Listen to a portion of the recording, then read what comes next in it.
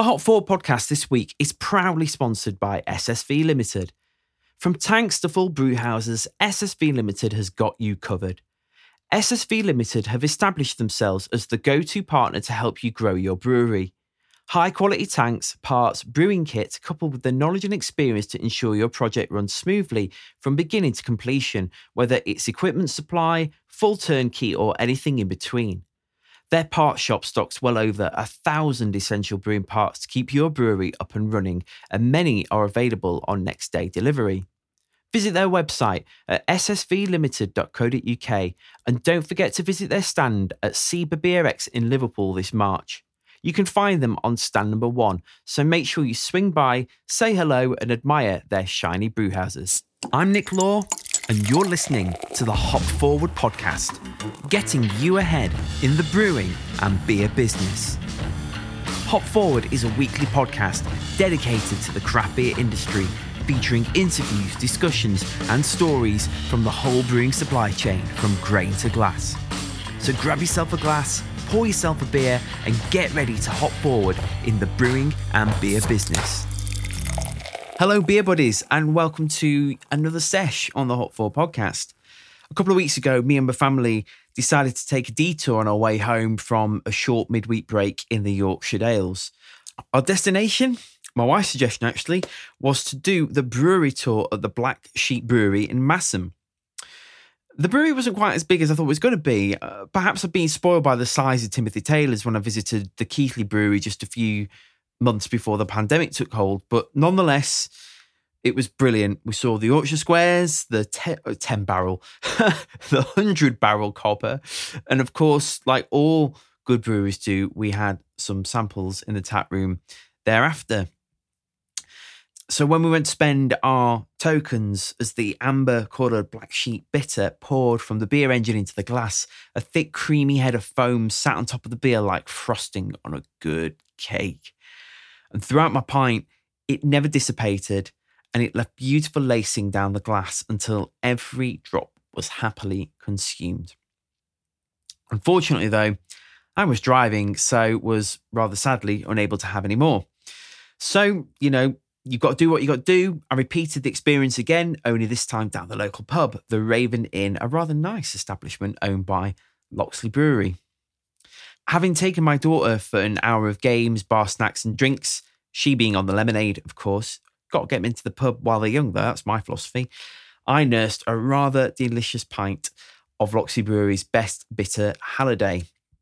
This fruity, estery, hoppy best also sported a rather thick, creamy head with similar lacing as the glass got emptier and emptier and emptier.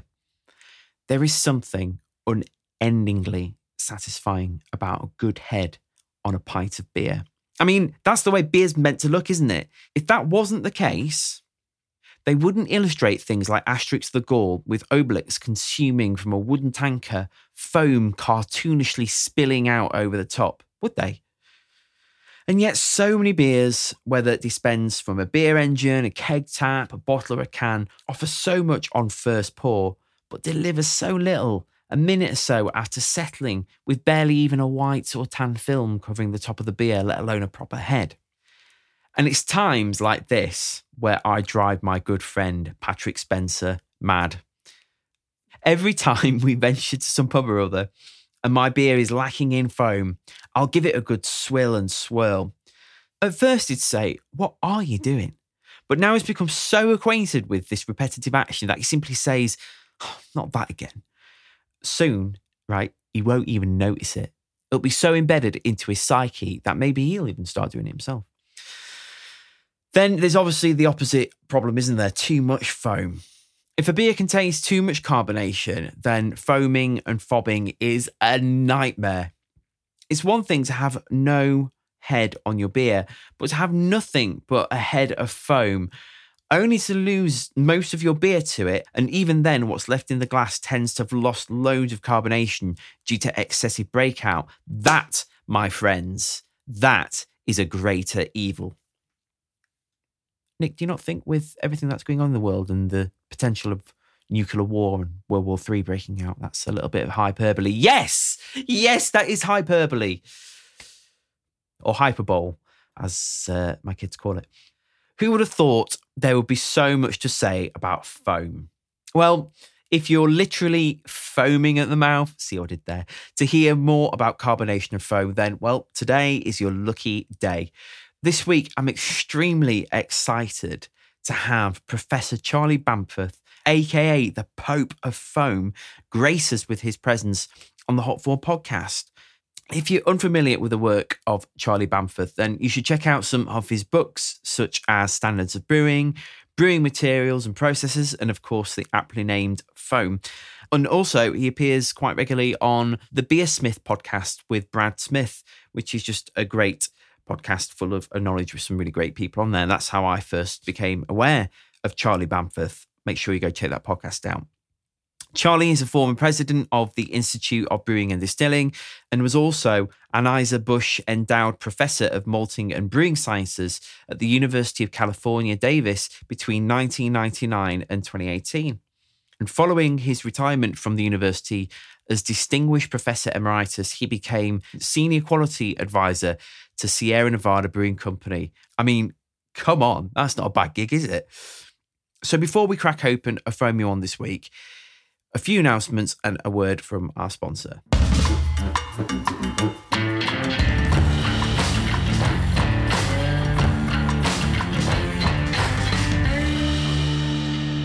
I'm pleased to announce that Hop Forward has been shortlisted as a finalist in the SIBA Business Awards at this year's BeerX in Liverpool on the 16th and 17th of March.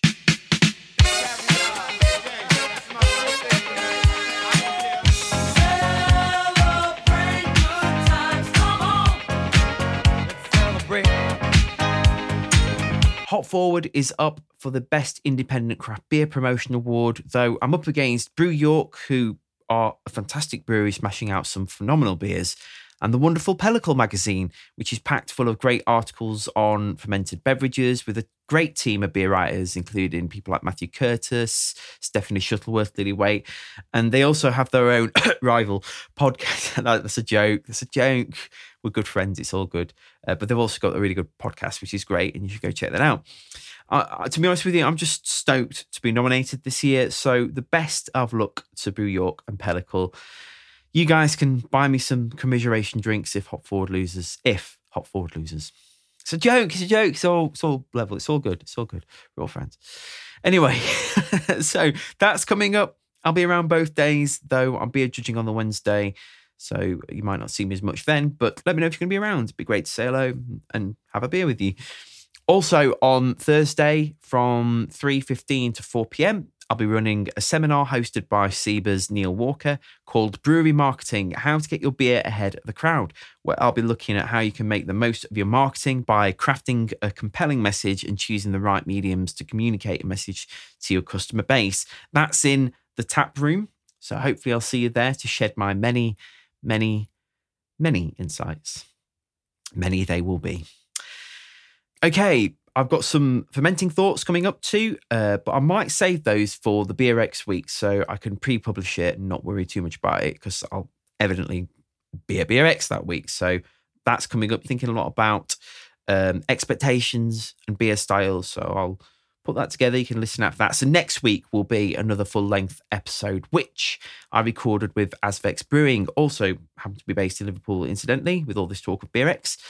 And one other project I'm working on, I'll be collaborating with Charles Farram, the hop merchant, for a podcast all about using British hops to make a British hopped IPA using their new varieties. So we're going to go through the entire thing, start to finish, from choosing the hops, rubbing them, talking about how we can put a beer together, and then possibly even recording the brew day and talking through the fermentation process and ending up with a beer tasting. So toyed with doing this on video, give Craft Beer Channel a run for their money, or maybe not. No, I'll probably just be audio, as I've got the perfect face for radio, what can I say? But the beer, it will be an Emmanuel's beer. So if you can think up a pun in keeping with the biblically based beers, then maybe the winner will receive a 6-pack of them. Yeah, that sounds like a good idea. So send your tweets in to Hop Forward Beers and Emmanuel's. That's EMMANUALS Les, not Emanuales, as a lot of people pronounce it, Emanuels, with your suggestions and using the hashtag BritHop or something. Yeah, use BritHop, that's cool. Not that I'd ripped that off of Buxton Brewery or anything, or the 90s, whatever. And I'm sure one of you out there will come up with something that is just divinely inspired. And if you do, I'll send you a 6-pack of the beer with your name on it. Literally. Well, maybe not. Maybe literally. I don't know. I'm not that far ahead yet. Okay, so thanks for tuning in this week as ever. I can't wait to share this episode with Charlie Bamford talking all about foam. But before we do, here's a bit of info about Hop Forward, what we do, and a few words from this week's sponsor. Cheers.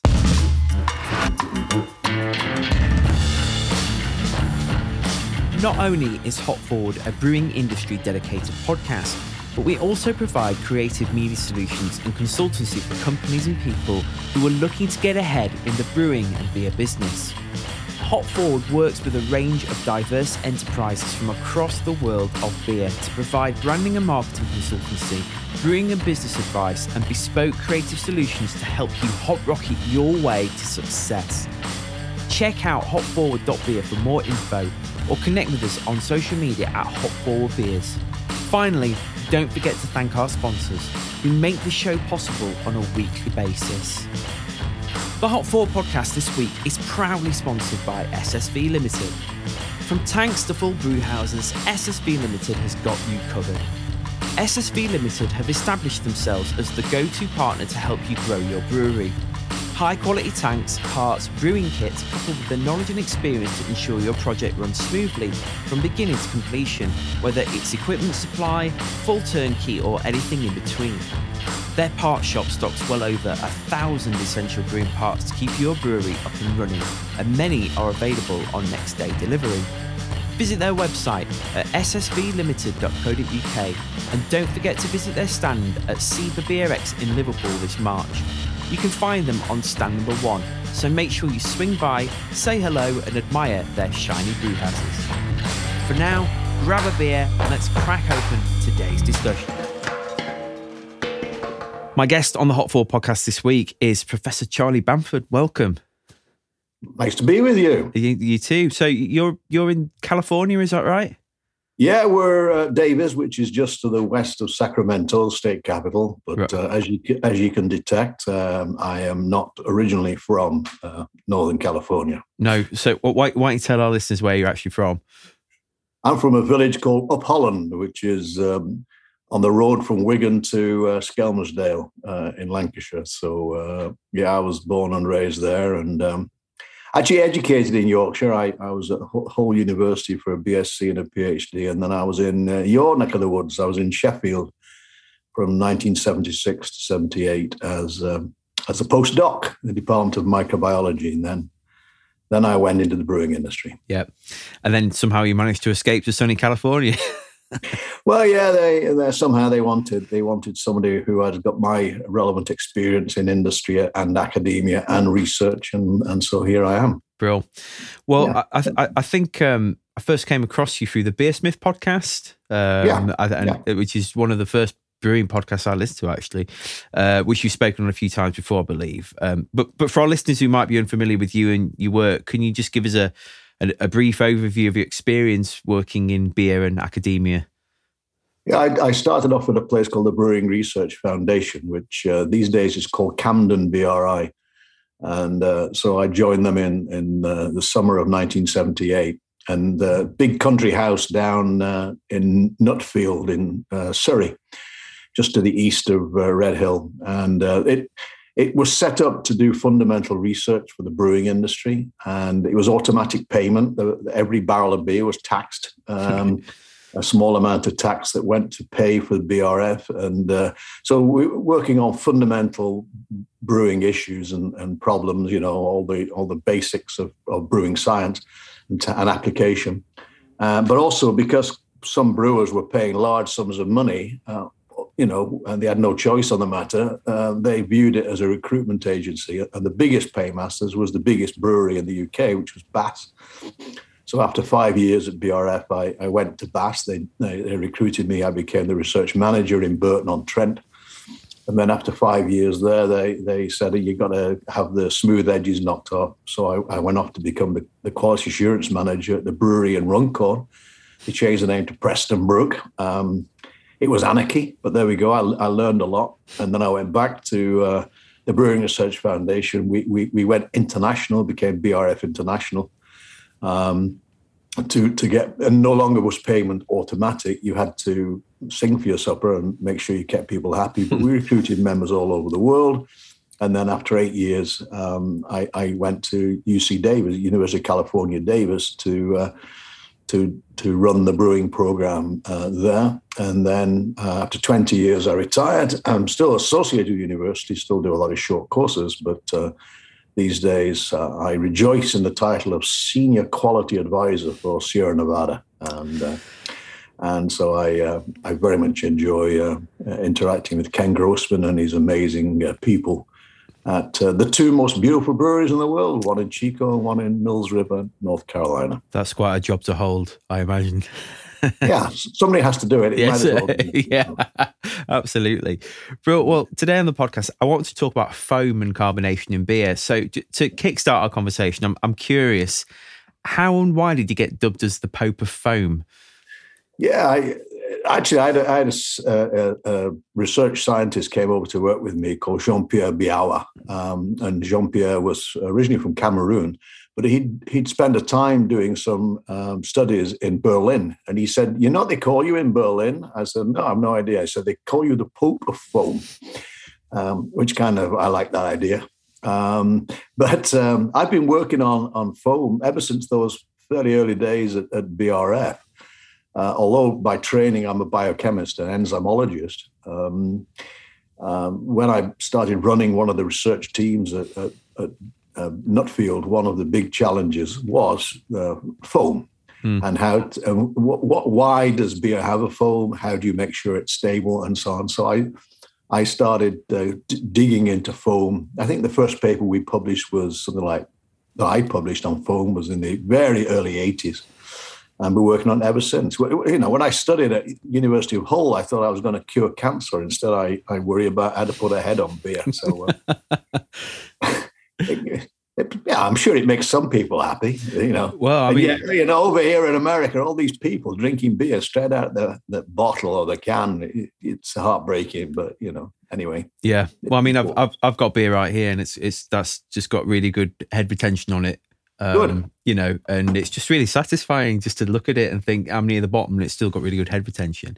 Well, we've done a lot of work over the years. And for example, when I was at Bass, you know, we did a lot of trade trials, a lot of testing of beers in the marketplace. And the beers that were always preferred, you know, the unifying thing about them was they had a good head on them, you know. and I think the thing is that you can see a foam. There's no doubt, is there or is there not a head on it? And so, you know, people are never quite sure about the flavor. So, you know, when I was a QA manager, nobody ever complained about flavor. They always complained about foam, usually in Sheffield. Because, what can you say?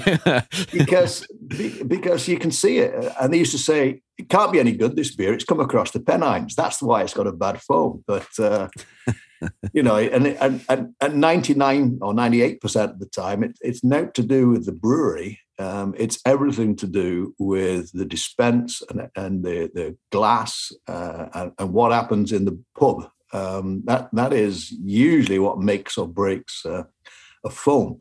But really, people do drink with their eyes. I remember, I actually, this is also sad. I started a group called the European Brewery Convention Foam Group. And a guy from Germany said, why are you the chairman of this? And I said, why? He said, well, you know, there's no foam on the beer in England. I said, well, you obviously don't know anything about England. You think you've gone to London and that's it. And yeah, you might not get so much foam on some of the beers in London, but you go up to the north of England and you try and get away without having a decent head on the beer and a pint of liquid as well with a foam on top of that. Then you'll realize that England, foam is just as important as it is in anywhere else in the world. It's interesting you say that, because I know when I go to the pub with my friend Paddy, I'll often find if I've got a pint and it's not got much of a head left on it, I'm swirling it like this. And he'll look at me and be like, "What are you doing?" And I'm like, "Oh, I'm trying to get the foam." He's like, "Why? Why do you have to do it like all the time?" It's just, I don't know, you know. No, but it's what you expect. You know, you see any image of beer on a film, on a movie, or on the TV, you know it's beer because it's got a head on it. You know, otherwise it could just be cold tea, couldn't it? So you know, it's all about the presentation. And as I say, we at Davis did a lot of studies showing people just pictures of beer with and without foam on it, and good foam and bad foam and pretty foam and ugly foam and lacing and all these things. And people, they voted the beer with the good head on it. They voted it being better. Even those people who said, I don't even put it in a glass, I just drink it out of the bottle. You show them images of it, they say, oh, well, the one with the foam is better. And you know, you go somewhere like Holland, or Belgium or the Czech Republic. Hell, some of the pours in the Czech Republic, that's all you get. Yeah, you just fill the glass with foam. You know, so in many parts of the world, it's critical. It's important. It's an inherent feature of beer. Yeah, and many people expect it, so you've got to make sure you deliver it. Yeah. So, what is beer foam composed of, and how can brewers make sure when they're making the beers that every time they get fantastic head retention, like lacing on the glass like this one's got, and they look as beautiful as they taste? I mean, perhaps maybe some things to consider in the brewing and packaging process.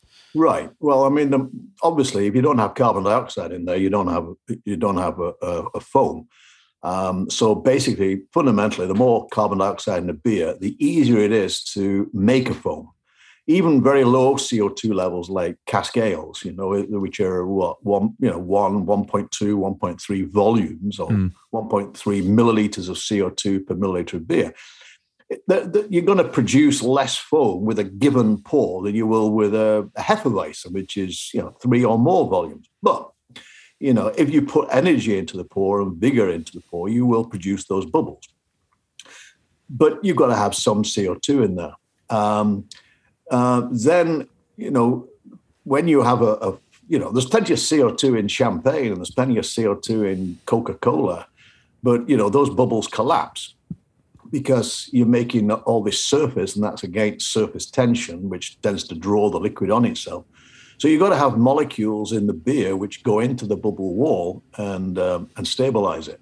And the main ones are proteins. So there's protein that comes from the grain, and the bitter molecules, the bitter substances that come from the hops. So when you pour your beer, what happens is those proteins and those bitter materials, they go into the bubble wall and they stick together. And if you look at your foam, when you first pour a foam, it's kind of wet and sloppy. But if you look at the foam, it stiffens. It goes more solid. And that is because the proteins and the bitter acids are linking together, they're bridging and giving you this sort of solid matrix which holds the bubble wall together. And now when you slowly sip your beer, that solid foam is now lacing the side of the glass. It's clinging onto the side of the glass, giving you those beautiful patterns of lacing. And, you know, sometimes when you have a pour in England, you know, the whole glass is just coated with foam. It's the most wonderful thing. But it's got to be a clean glass. So this is what I was saying earlier on about, you know, the brewer can do all the brewer he or she can do to make sure the foam is going to be good. But you put it into a greasy glass or a dirty glass, then it's going to kill the foam. So what you're going to make sure is the glass is absolutely pristine, clean. Never wash glasses alongside any plates or anything like that, any food items. Just wash the glasses alone and make sure you rinse away the detergent and make sure you don't allow your fingers to get inside a glass or any grease from a cloth or anything like that.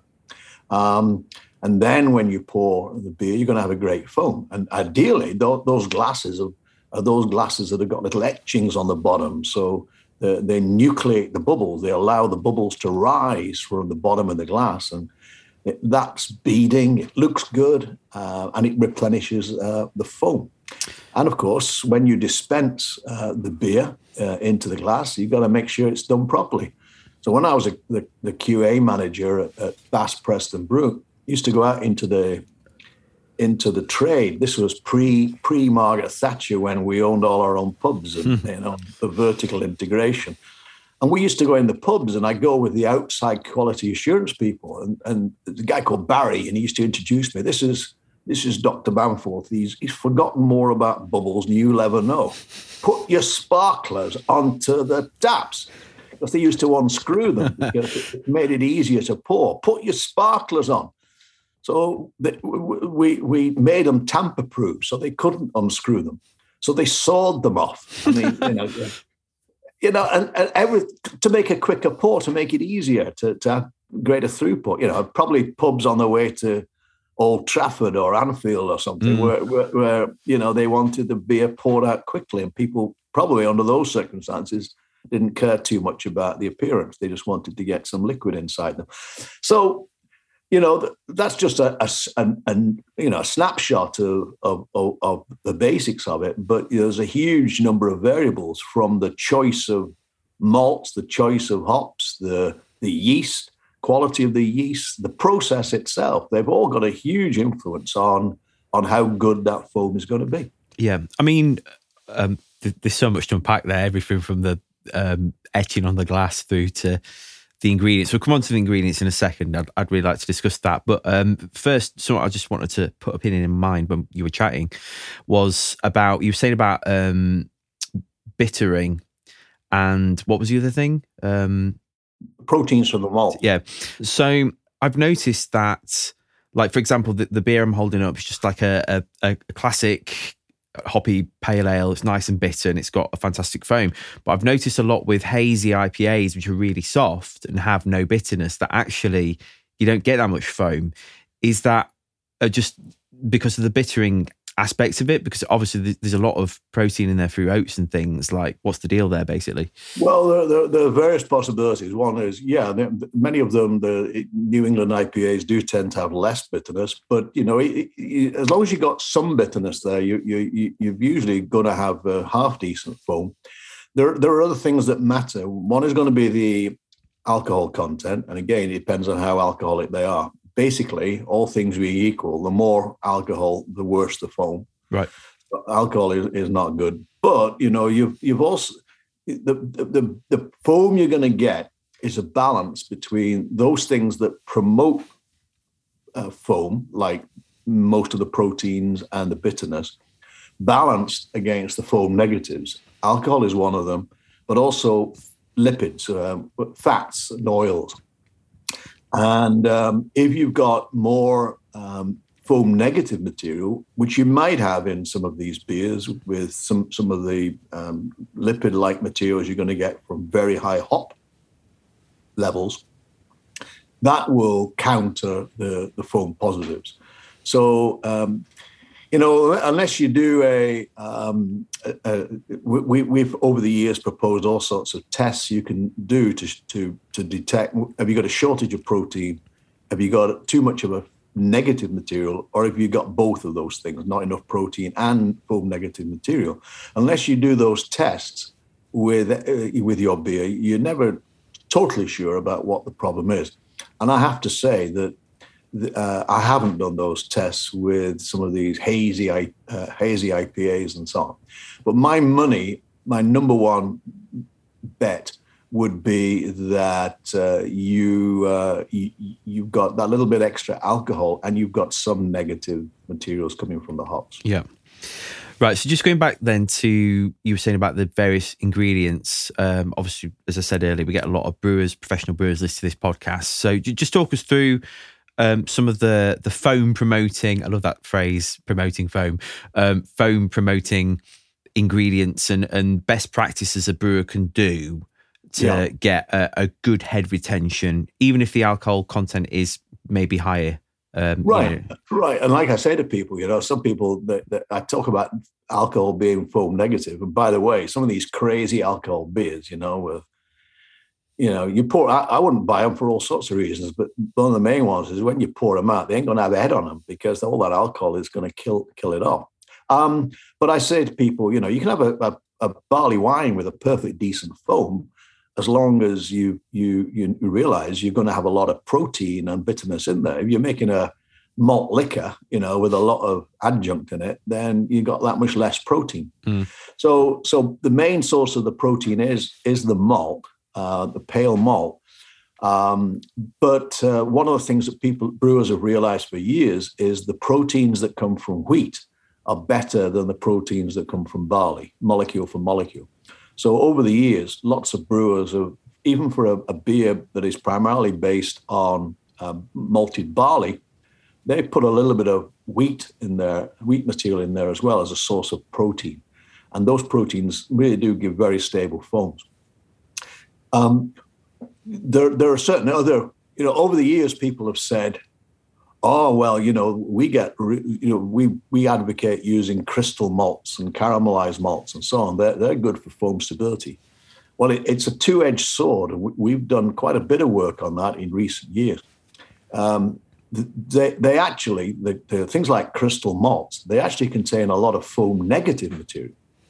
And this is what we call oxidized fatty acids. So they're fats, basically, that have become oxidized in the process. And they're very foam negative. So what we found was these things are foam negative. But, and therefore, how can anybody claim they're foam positive? They certainly don't contain anything in there that promotes the foam. But Vinny Cilurzo at Russian River, some of your listeners might have heard of him. He read the work we've done, and he decided he was going to take some of this crystal malt out of his brews.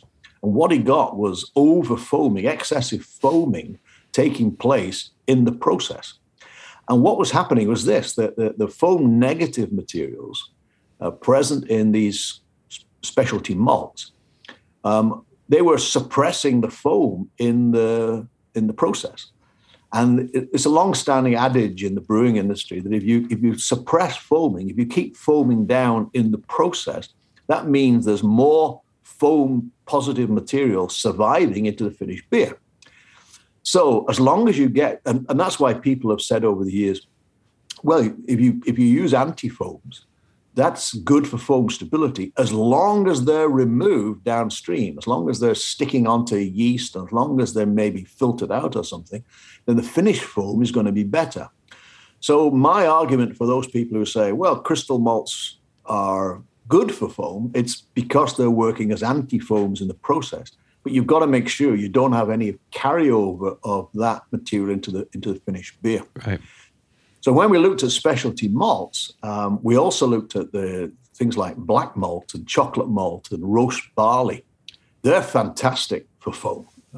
Unfortunately, it's not a solution for a beer like you've got in front of you there, a pale color like beer, because black malt, it's got color, roasted barley.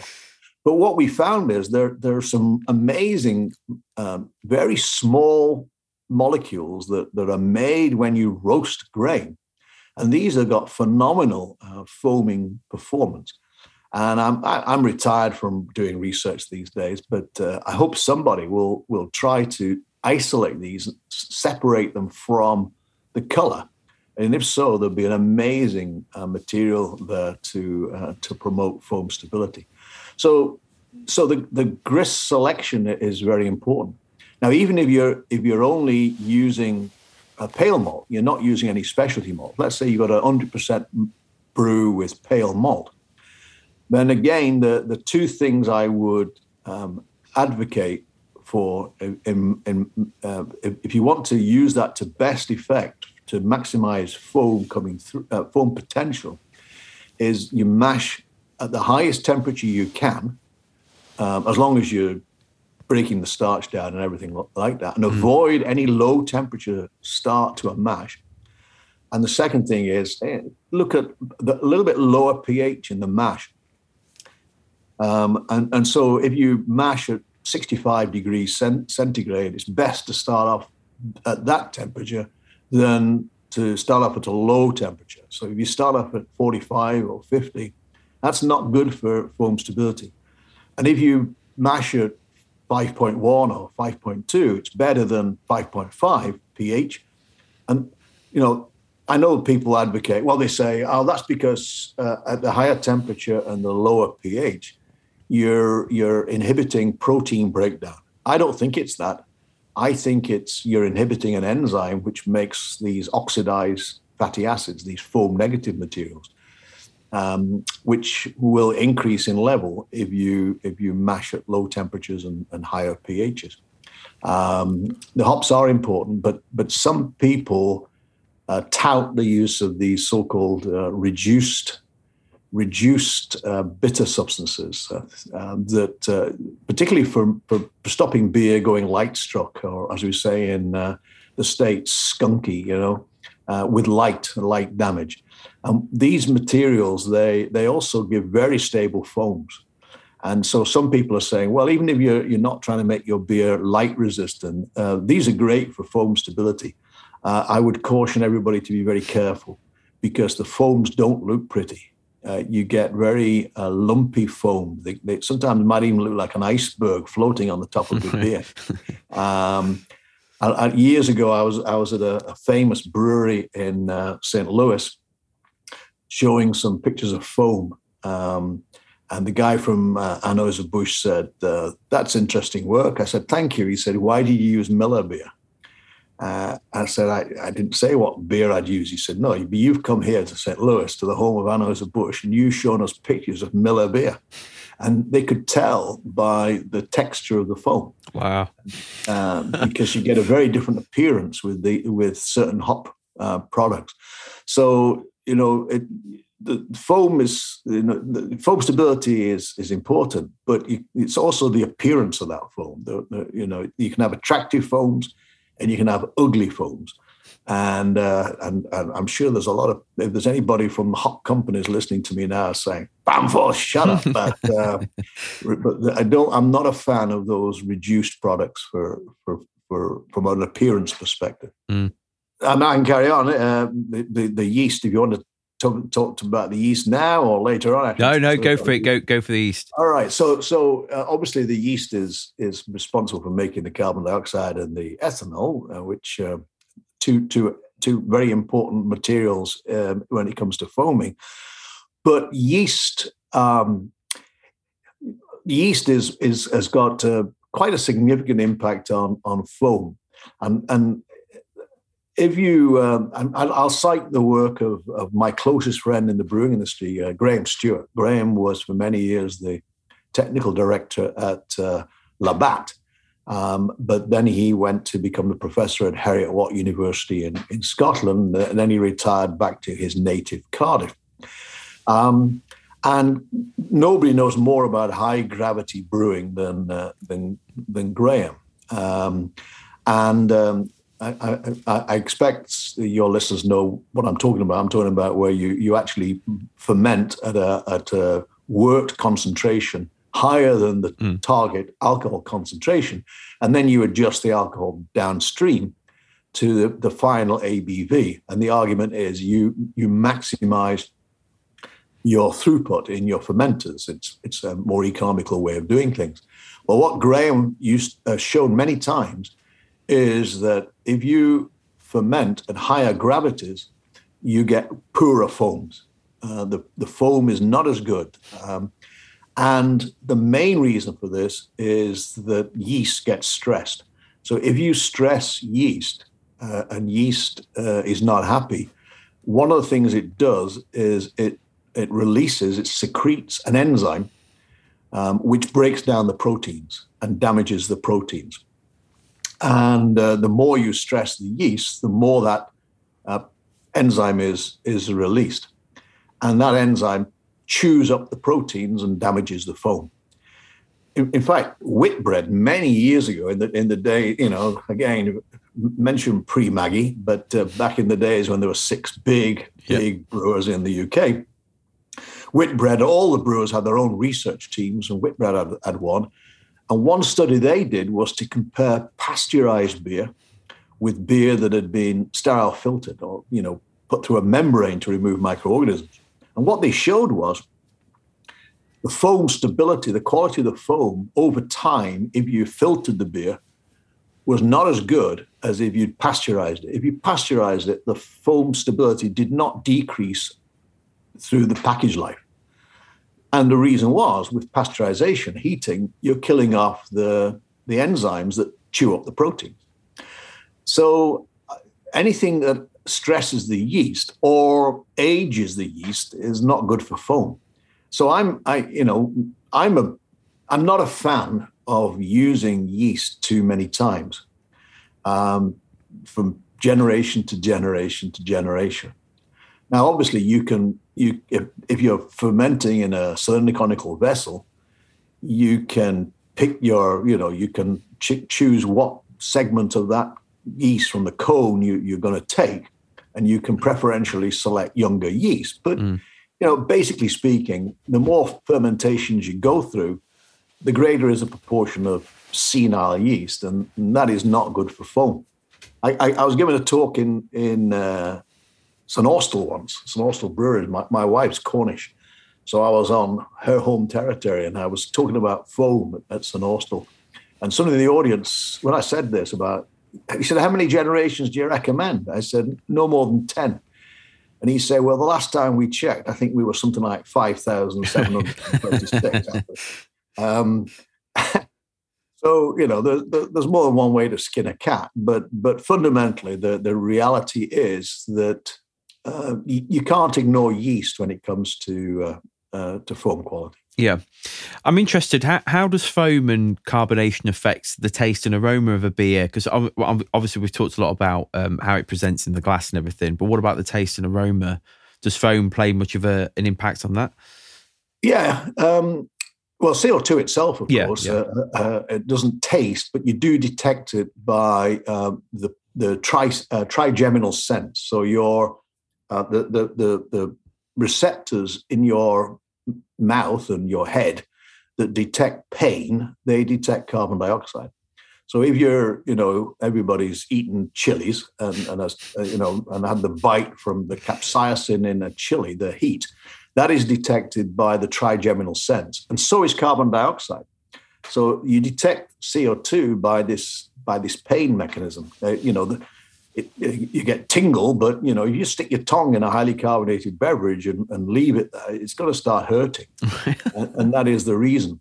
Now, of course, the other thing that CO2 does is sweep molecules into your nose, basically, and most of the aroma, most of the flavor of beer is determined through the nose, either directly by smelling the beer or by going up the back of your throat and into the nose that way. So the CO2 is important from that perspective.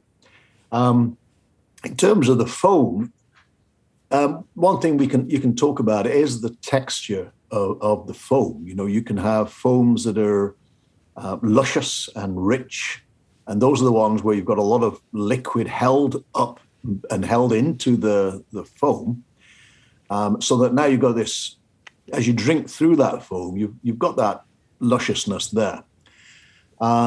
Is it a big thing when it comes to texture? I'm not convinced it is. I think foam is much more about the appearance than it is about the taste. Obviously, you do concentrate the bitter substances in the foam. So the foam itself, all things being equal, should have a perceptible bitterness to it.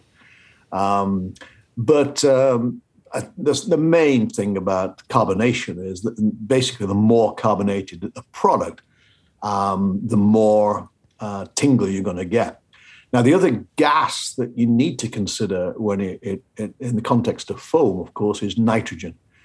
And of course, it was Guinness. It was Guinness that pioneered the use of nitrogen gas to improve the stability of foam. And the way it works is, one of the main things that causes foam to collapse is that carbon dioxide passes from bubble to bubble.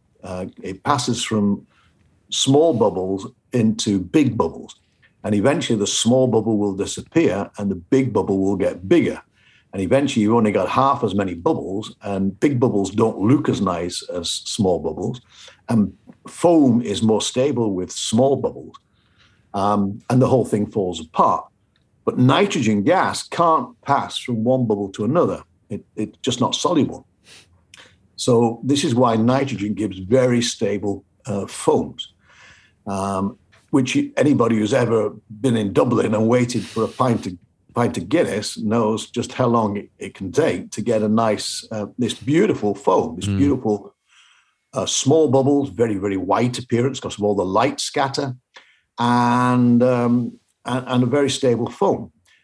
So it and Bass, I mean, I can talk about Bass because these days it's a hotel company. But in Bass, we used to put a little bit of nitrogen into most of our keg beer, including Carling Black Label, but not too much, because nitrogen does influence the flavor, and it does influence the mouthfeel. You get a much smoother mouthfeel with nitrogen gas present. And the other thing that nitrogen does is it sort of tempers the roasted character in something like Guinness. All that, roasted barley giving very strong, coffee, mocha-like characters. Nitrogen sort of takes the edge off that. Indeed, I'm not sure if it is the case in the UK, but here in America, you can get cold poured coffee. And, you go to a coffee shop and you got coffee served cold, which I can never understand, but under nitrogen gas. And that sort of smooths the harshness of the coffee.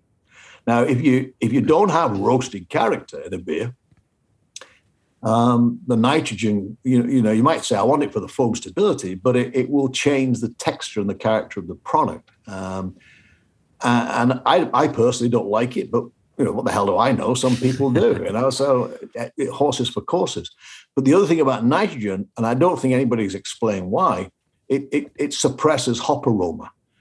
So I don't know why anybody would put nitrogen gas anywhere near a really hoppy product, because it will really change the character of that hop.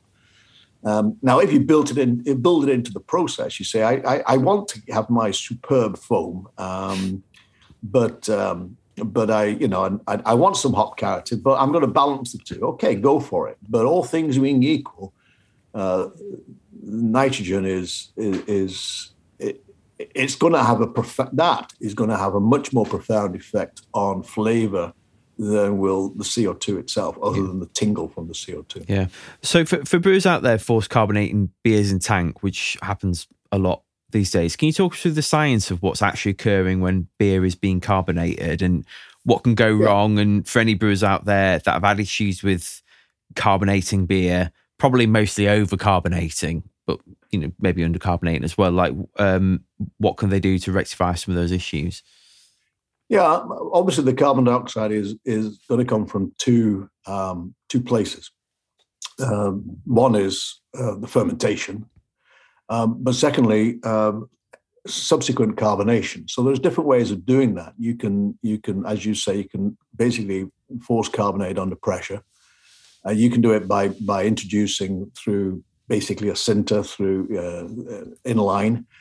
Right the way down to natural conditioning, whereby you make sure you have residual, or ensure there's a certain level of residual sugar in the product, which you read off a chart exactly how much you need. You've got yeast in there, and then that yeast progressively over time in the container final package will convert that sugar into carbonation. Classic examples, of course, being cask ales, traditional cask ales in the UK, Worthington White Shield, which was the beer that we had in the laboratory at Bass when I was there. And of course, a goodly proportion of the beer produced by the Sierra Nevada Brewing Company is naturally carbonated, whether in bottle or in can. And different people talk about, well, is the quality of that carbonation, and are the bubbles different for natural carbonation as opposed to forced carbonation? And does it make a difference when it comes to the nature of the CO2, the bubbles, the foam, the taste?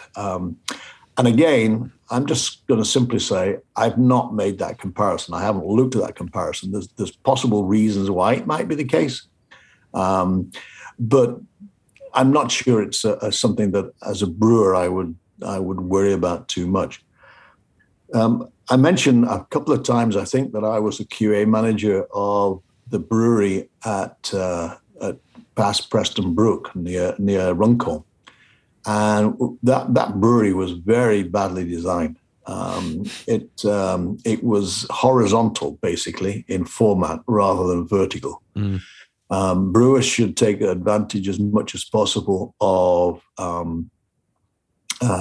taking gravity into consideration. But that brewery, which was formally opened in 1974 and closed in 1992, and that's a long story for a short time. It basically had the brew house and the fermentation cellar and pretty much everything at one end of the campus. And then there was a long pipeline which went down the hill and down into the Bright Beer corridor. And one of the criteria at Bass for quality was right first time, which was, were you within specification first time in the Bright Beer tank for gases, carbon dioxide and oxygen particularly. And 80% of the time, we were out of specification. There's only 2 out of every 10 brews that were within the tolerable level for CO2 and oxygen. We either lost CO2 or picked up oxygen or both. So the solution was basically just clamp on a CO2 supply to the Bright Beer tank and basically purge off the oxygen and boost the CO2 with more carbon dioxide. Unless you get it right, then you run the risk of foaming, and you produce foam. And of course, as I've said, if you produce foam, at that point, there's less foam positive material in the finished beer. Not only that, the foam solidifies and crumbles, sticks on the side of the wall, slides down the wall, breaks up, and gives you particles in the beer. So it's a disaster. So whatever carbonation method you use, then it's a case of making sure you attend to that possibility, and you have a top pressure such that you are going to be bringing in CO2 without risk of fobbing. One of the techniques that was looked at when I was the director of research at BRF International was studied by a guy called Gary Freeman. And he looked at so-called hydrophobic membranes. There is membrane technology which will allow gas control. So these are sort of basically big tubes with lots of fibers in them, and your liquid, in this case beer, flows through these fibers. And on the other side, on the outside, there is your gas.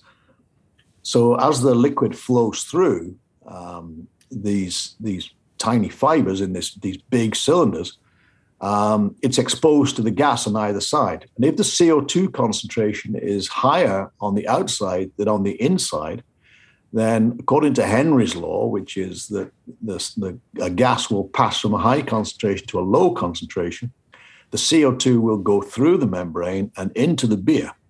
And if you configure it the correct way, in terms of the dimensions of the device, in terms of the flow rate, in terms of temperature, and so on, you can control it such that at the end, as the beer comes through, you've got CO2 at the desired specification, and without any risk of fobbing or breakout or anything like that.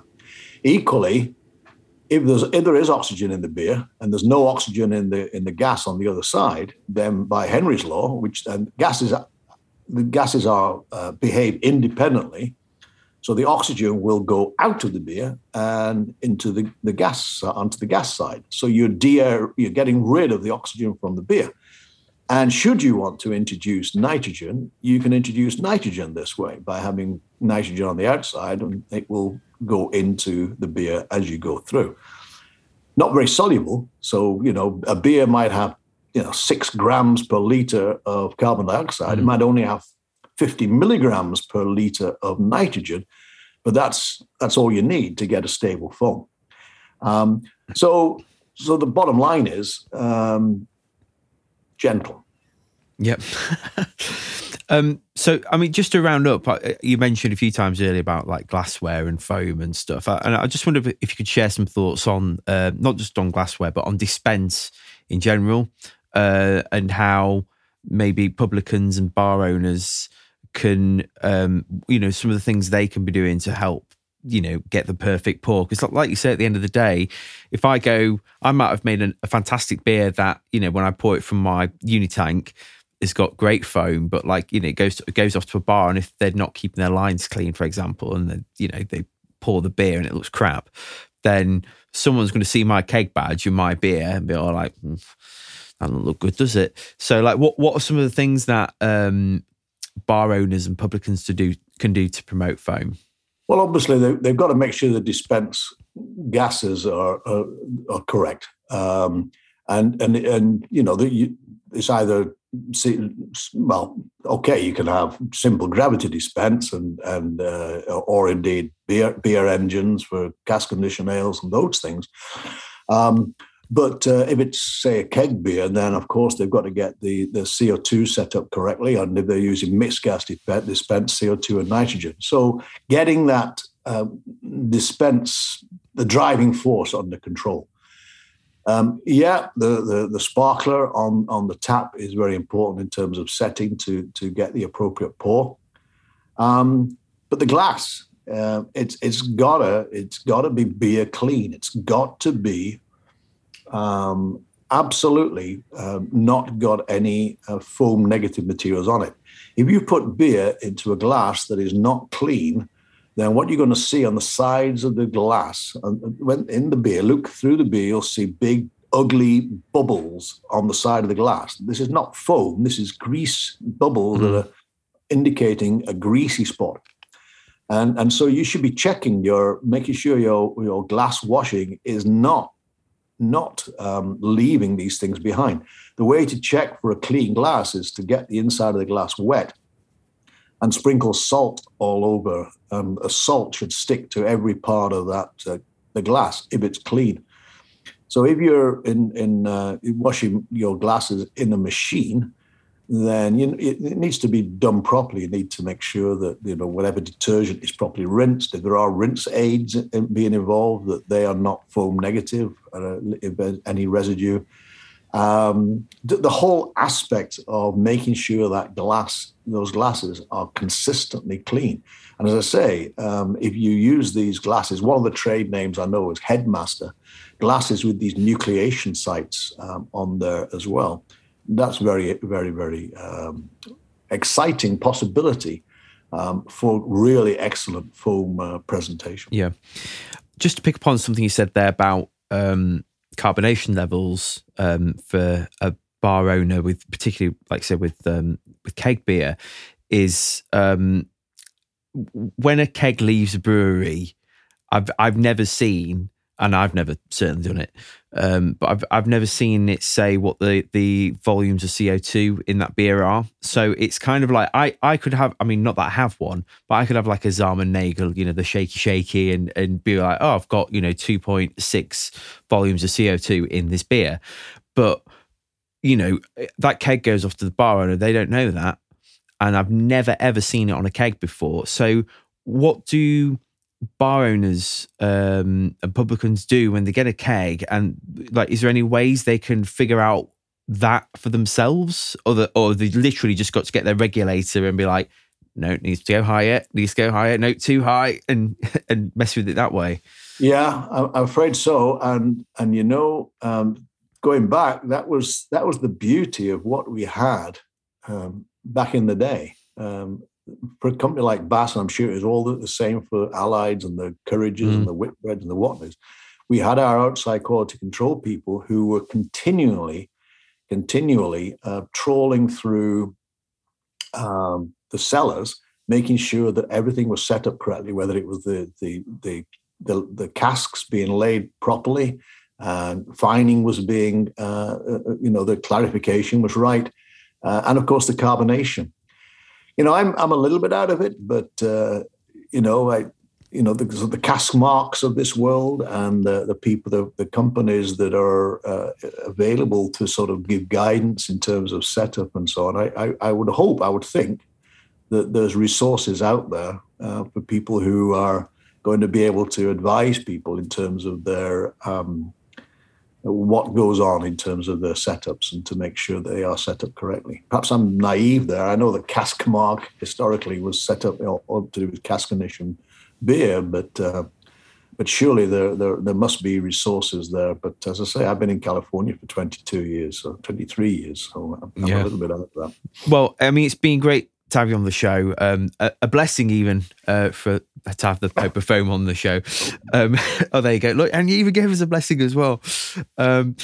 So if people want to read some of your works or hear any lectures on brewing or anything, like where can they find some resource material from you? Because I mean, if you put Bamforth and brewing or something into the internet, you'll come to my webpage, and there's also, if you look at books, there's all sorts of books there, including one called, would you believe it, Foam. No way. Yeah. But there's all sorts of other stuff, and some of it is more sort of heavy duty science than others. But the one that's Foam is part of a 6-part series on beer quality, basically troubleshooting guides. So much of what I've talked about today, and certainly in terms of interpreting why you might have a less than perfect foam performance, that's there. And you even see the link to my most recent book, which is a football book. But that's my other life. Yeah, there you go. Brilliant. Well, thanks for being on the show. All right, my pleasure. Right, can I get 3 pints of Litterback? Well, it's that time again at the bar for another week of the Hop Forward podcast. Don't forget to subscribe to the show on iTunes, Spotify, and all other good platforms. Be sure to visit hopforward.beer to find out how we can help you get ahead in the brewing and beer business. We make your beer look as good as it tastes, and we help you brew up a better business through branding, marketing, and consultancy. Remember to follow us on social media at Hop Forward Beers, and for another week, cheers.